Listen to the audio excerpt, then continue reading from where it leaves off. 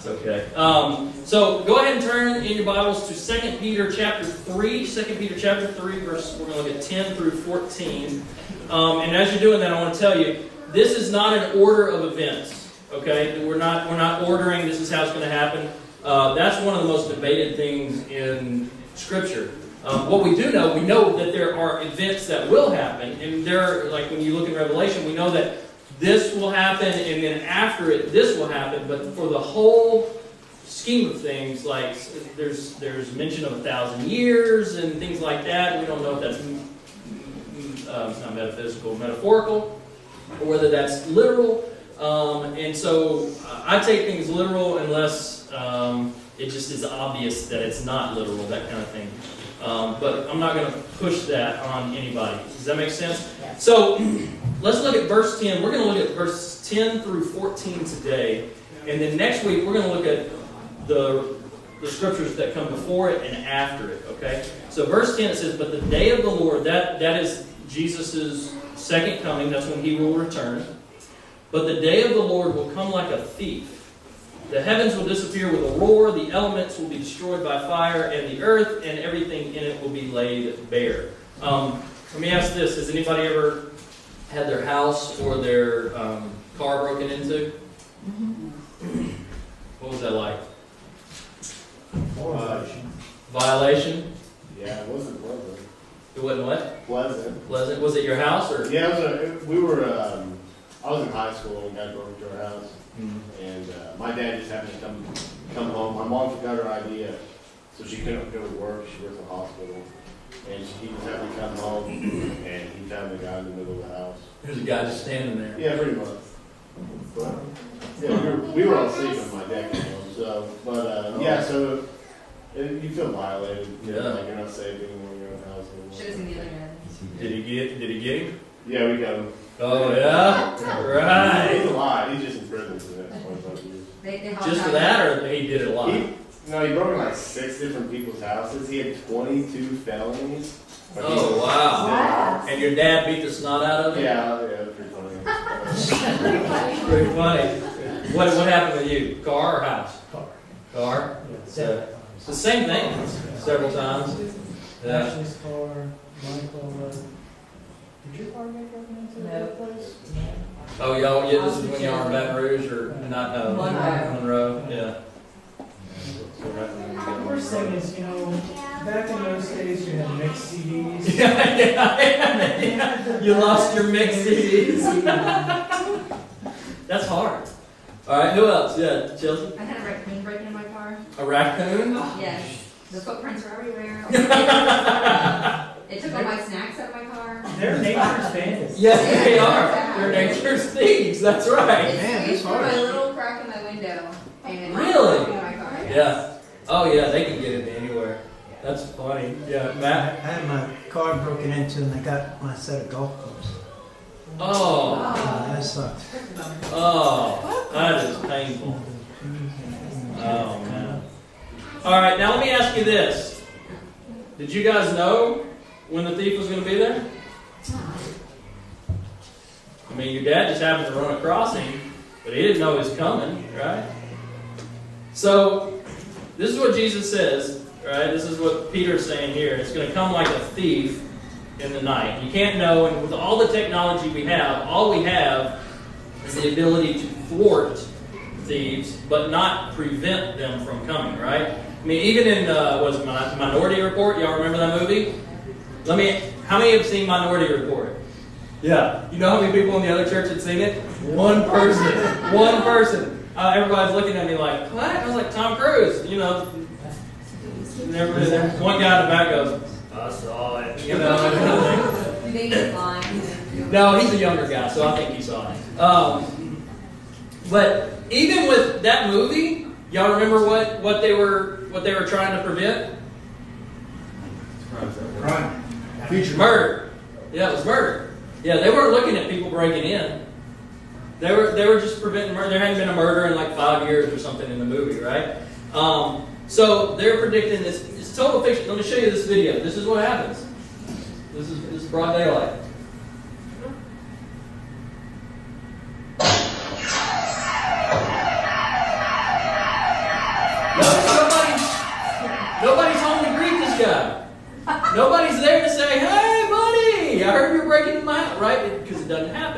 In Matthew 24, Jesus says almost the same thing. He says in verse 43, he says, understand this. If the owner of the house had known at what time of night the thief was coming, he'd have kept watch and would have not let his house be broken into. So you must be ready, because the Son of Man will come in an hour when you do not expect him. Okay? Now notice in this verse, in the 2 Peter verse, 2 Peter 3, verse 10, it says, the heavens will disappear with a roar. And this isn't a roar, this Greek word. It's not a roar like a lion. What it means is the noise made by something passing swiftly through the air. And we know what that's like, right? Hurricanes. And I lived in Tornado Alley for a long time. A tornado is a lot louder than a hurricane and more terrifying, but it lasts not as long. But a hurricane is still just as terrifying. So if you've ever experienced a hurricane or hurricane force winds, you kind of know what that's like. But when Jesus comes, that is going to be worldwide, and it's going to be more powerful.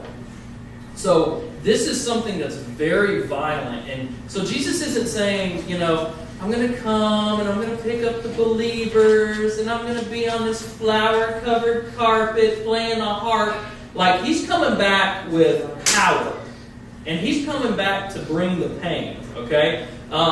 Revelation 19:11 says that he's coming back on a white horse, like a triumphant king. And when kings came back in this day, and they came back on a white horse, and everybody's screaming and yelling, it's just chaos and loud. And so he's basically saying, when I come back, it's going to be violent, it's going to be forceful, and it's going to be quick, okay? And so when he returns, what we need to understand, there's two sides of God. There's the loving side of God, which Jesus portrayed when he came and was on the earth and died for our sins. But there's also the side of God that has to punish and has to take our sin and punish it. And there's the judgment of God. And he does both of those perfectly. And we need to know that. Because we, especially in our culture, being this hippie, hipster kind of, fruity culture now. Am I alone in that? Am I the only one that thinks it's fruity? Okay, good. No. All right, good. Yeah. So with this culture, we want all the love, but nobody wants to have an account for their actions. You know what I'm saying? And Jesus says there's going to be an account. We know he's a loving God, but he has done that, and he still does that. But when he returns, he's coming to bring to him those who have believed. And it's going to be a violent occurrence, a violent event. The universe itself, notice what it says, and the earth are going to be rolled away. Revelation 6:14 and 20:11, I won't read those, you can just throw those up. They emphasize this. And so we need to understand this is going to be crazy. This is going to be nuts. Go back to that 2 Peter 10. It's the next slide there, Matt. At the very end, it says everything done in it will be laid bare. Peter is using this phrase. He's using it to mean two different things. One, he's talking about the physical earth, and it's going to be laid bare. But he's also referring to our hearts and our deeds. So when Jesus returns, it's not like we can wiggle out of our sin. You know how sometimes we can do that with other people. Oh, I'm so sorry. No. Our sin is going to be right in front of us, and it's going to confront us. And so the question is, do we have that deep relationship with Jesus where we know that he's taken away our sin, or will we face that judgment? And will we face that hell for eternity? Because there is a heaven and a hell, and Scripture is very clear about this. Verse 11. Since everything will be destroyed in this way, what kind of people ought you to be? You ought to live holy and godly lives. So Peter's saying, shouldn't we fear this God? Shouldn't we obey this God? And whether we like it or not, this is going to be reality. I know it sounds sci-fi-ish. You know, like it sounds like something we've never experienced, and so how could it possibly happen? But one day this is going to be our reality because we don't control God, and he's going to come at the time of his choosing. Now, I run into people all the time, even believers, who doubt that he's going to come back. Y'all ever run into people who are like, yeah, whatever.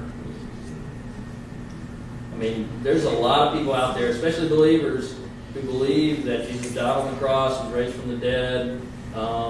They said they think it's been 2,000 years. I mean, he said he's going to come back. Where's he at?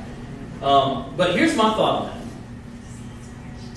If you believe that Jesus came down from heaven, took on flesh and blood, if you believe that he lived the perfect life, the sinless life, and taught us how to live and how to have a relationship with God, if you believe that he died on the cross for our sins, to take away our sins, and he was in the grave, and he experienced hell on our behalf for those 3 days, and if you believe that he was raised from the dead, right? God raised him from the dead. And then if you believe that he is still alive today, and he sits at God's right hand, like Scripture says, if you believe that, then believing that he's going to come back is nothing.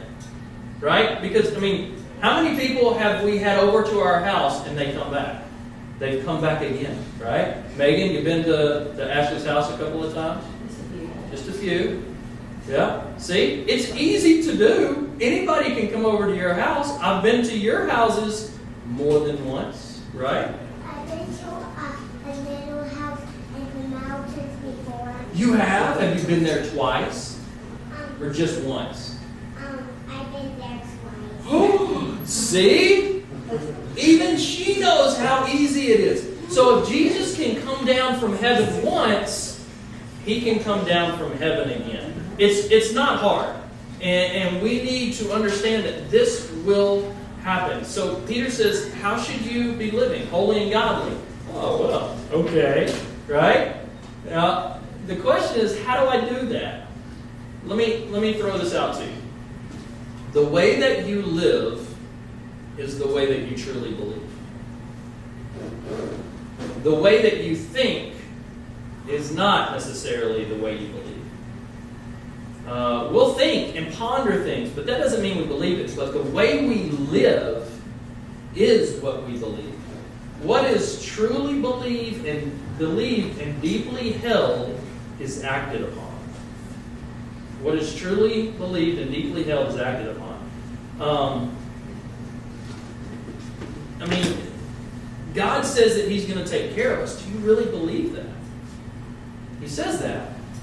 Do you act upon that, and do your actions show that I'm going to trust God in this situation, and I'm going to let him take care of me? I've done everything that I know that I can do. Will I let him take care of me? Here's what holy and godly mean. Holy entails a separation from evil and a dedication to God. Godly relates to piety and worship. Now, I know you can look at that and you go, so I got to become like a priest or a pastor or something? No. It's just in your everyday life, you're not letting evil get in there. You're separating yourself from that, and you're dedicating yourself to God. All right? Piety doesn't mean you got to be a priest. It just means you are singly focused on him and worshiping him. What's sad as a pastor is that as I've gotten older, I find fewer and fewer people are living this way. And it's not just because I'm getting older and I didn't know when I was younger. I mean like from when I was 25 to 35. I just see people dropping off and following the things of this world. And I find most people want to be like other people more than they want to be like God. But y'all remember Monty Williams? Anybody know Monty Williams? Monty Williams? No? Yeah? Coach of the Hornets and then the Pelicans. Yeah, we're all on board now. Monty Williams, I don't know if y'all know this, but he was fired last year from the Hornets and Pelicans. And he got a job as an assistant coach with Oklahoma City Thunder. Kevin Durant, Westbrook, those guys. Well, his wife and think it was 2 or 3 of his daughters were driving down the road, and somebody came and were doing twice the speed limit. They were coming down the road, and they hit him head on, and it killed his wife.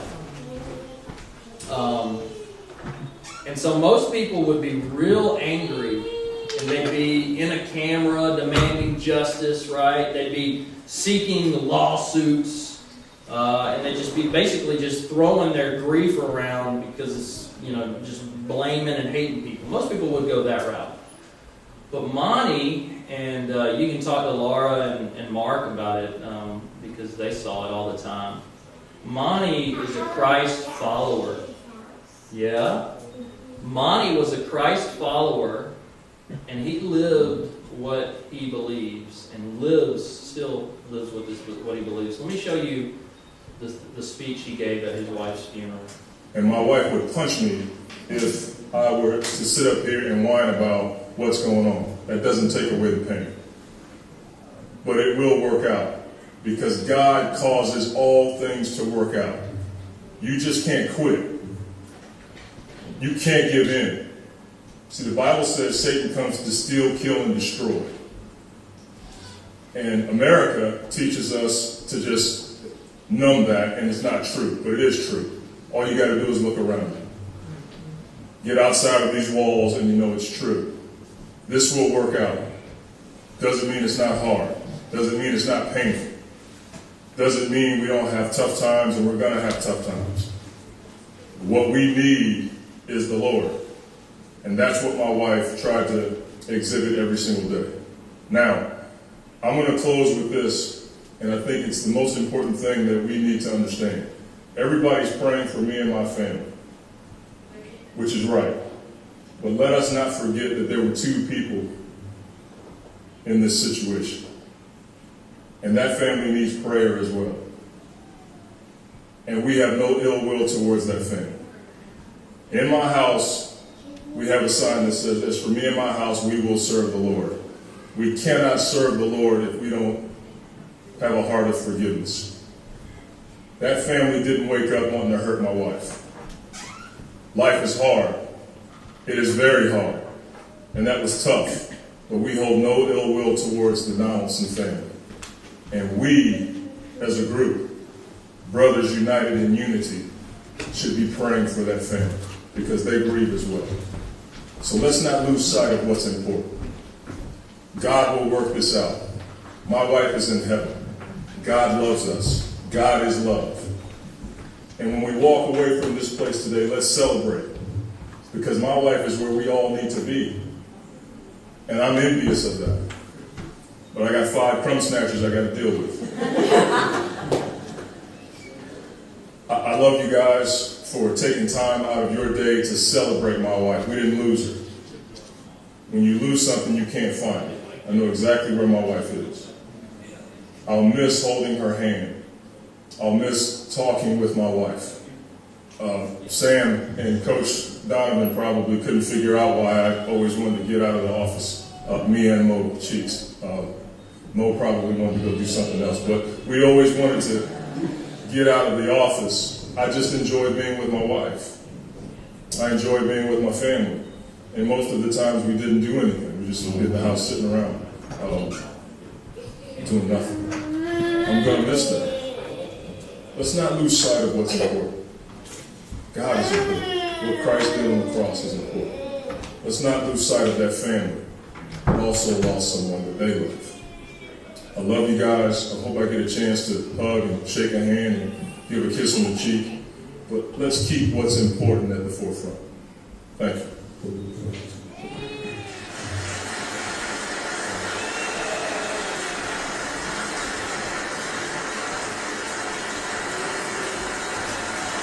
So you see there, that's a powerful moment of a Christ follower who says, I want you to pray for the family that took my wife. That's what it means to live out what you believe. So in verse 12, it says, going back up to half, Verse 11. You ought to live holy and godly lives as you look forward to the day of God and speed its coming. How do you speed its coming? By praying and sharing Christ with others, with those around you. That day will bring about the destruction of the heavens by fire, and the elements will melt in the heat. So Peter knows that it's hard to live in this world, but he also knows that nothing you've done matters except for how you have lived for Christ. There's no lawyers that are going to represent you before God. They're not going to spin your case for you. The truth is going to be laid out in front of you. Your spouse can't jump in front and say, no, let me take the brunt of the pain here. It's just you and God. This is the day of the Lord, and it's going to be wonderful for believers. And then at the end of that verse, he says the elements will melt in the heat, and the heavens will be destroyed by fire. So it gives us a little bit more of a hint of what we're going to see, what's going to happen on the day of the Lord. We're going to look up, and the sky is going to be on fire. The stars are going to be, I don't know, somehow on fire. You know what NASA fears the most in space? Fire. Because you cannot put a fire out in space. You throw water at it and it's like shooting one BB at another because it's just floating around. They hate fire. And so we're going to look and we're going to see, I guess, we're going to think it's nuclear Armageddon or something. But it's not going to be. It's going to be worse. Because it's going to be Jesus returning. So verse 13 and 14. It says, but in keeping with His promise, we're looking forward to a new heaven and a new earth, the home of righteousness. So for those who have followed Jesus and acted upon the Holy Spirit in their lives, it's going to usher in this whole new reality of purity and holiness. There won't even be the opportunity to sin because God is going to take away our sinful nature. I look forward to that because I can't stand that. You see it again in 21:1, the new heaven and new earth. So right is going to be done all the time. And I don't know about y'all, but our world's so jacked up that it's just impossible to comprehend. You know, it's just so messed up. And yet, this is what Peter says, and Jesus through Peter says, you need to dwell on this. The new heaven and the new earth. In verse 14, so then, dear friends, since you're looking forward to this, make every effort to be found spotless, blameless, and at peace with Him. Now, this word where it says, make every effort, it's not like give it the old college try. You know, it's not like, hey, look at it, and, couldn't do it. I'm sorry. This word, this phrase, means to make an intense effort. And so Jesus is calling us to sweat. You can do that today by helping Kristen move, or Wednesday by helping them move. He's calling us to sweat. He's calling us to be emotionally and mentally drained for Him. He's calling us to invest our time in Scripture and in prayer. And He's calling us to be burdened and to cry out to God for those who don't know Him. And so what God is saying is He wants our intensity. And this is the answer to our question for our series, how to survive the end times. This is just one. There's several ways that God is going to point out to us throughout this series. And one way is to follow God intensely. Not just, I get to it, I get around to Him. When you're doing this, you know that you will be at peace with God. It's not, I've got to do this much so I can be good enough or anything like that. It's just wanting God so desperately. And being spotless and blameless and at peace only comes from that intense relationship with Him. So I want to challenge us. Follow God intensely throughout your day, throughout your week, throughout your life. Because having that blamelessness doesn't come from anywhere else. Let me pray for us. Father, thank you for your word, and thank you for those of us who came today. We ask that you will take our hearts and mold them into your heart. Make us Help us to know that we are blameless in your eyes because you have died for our sin. So, Father, we ask that you help us to follow you intensely. We pray this in Jesus' name. Amen.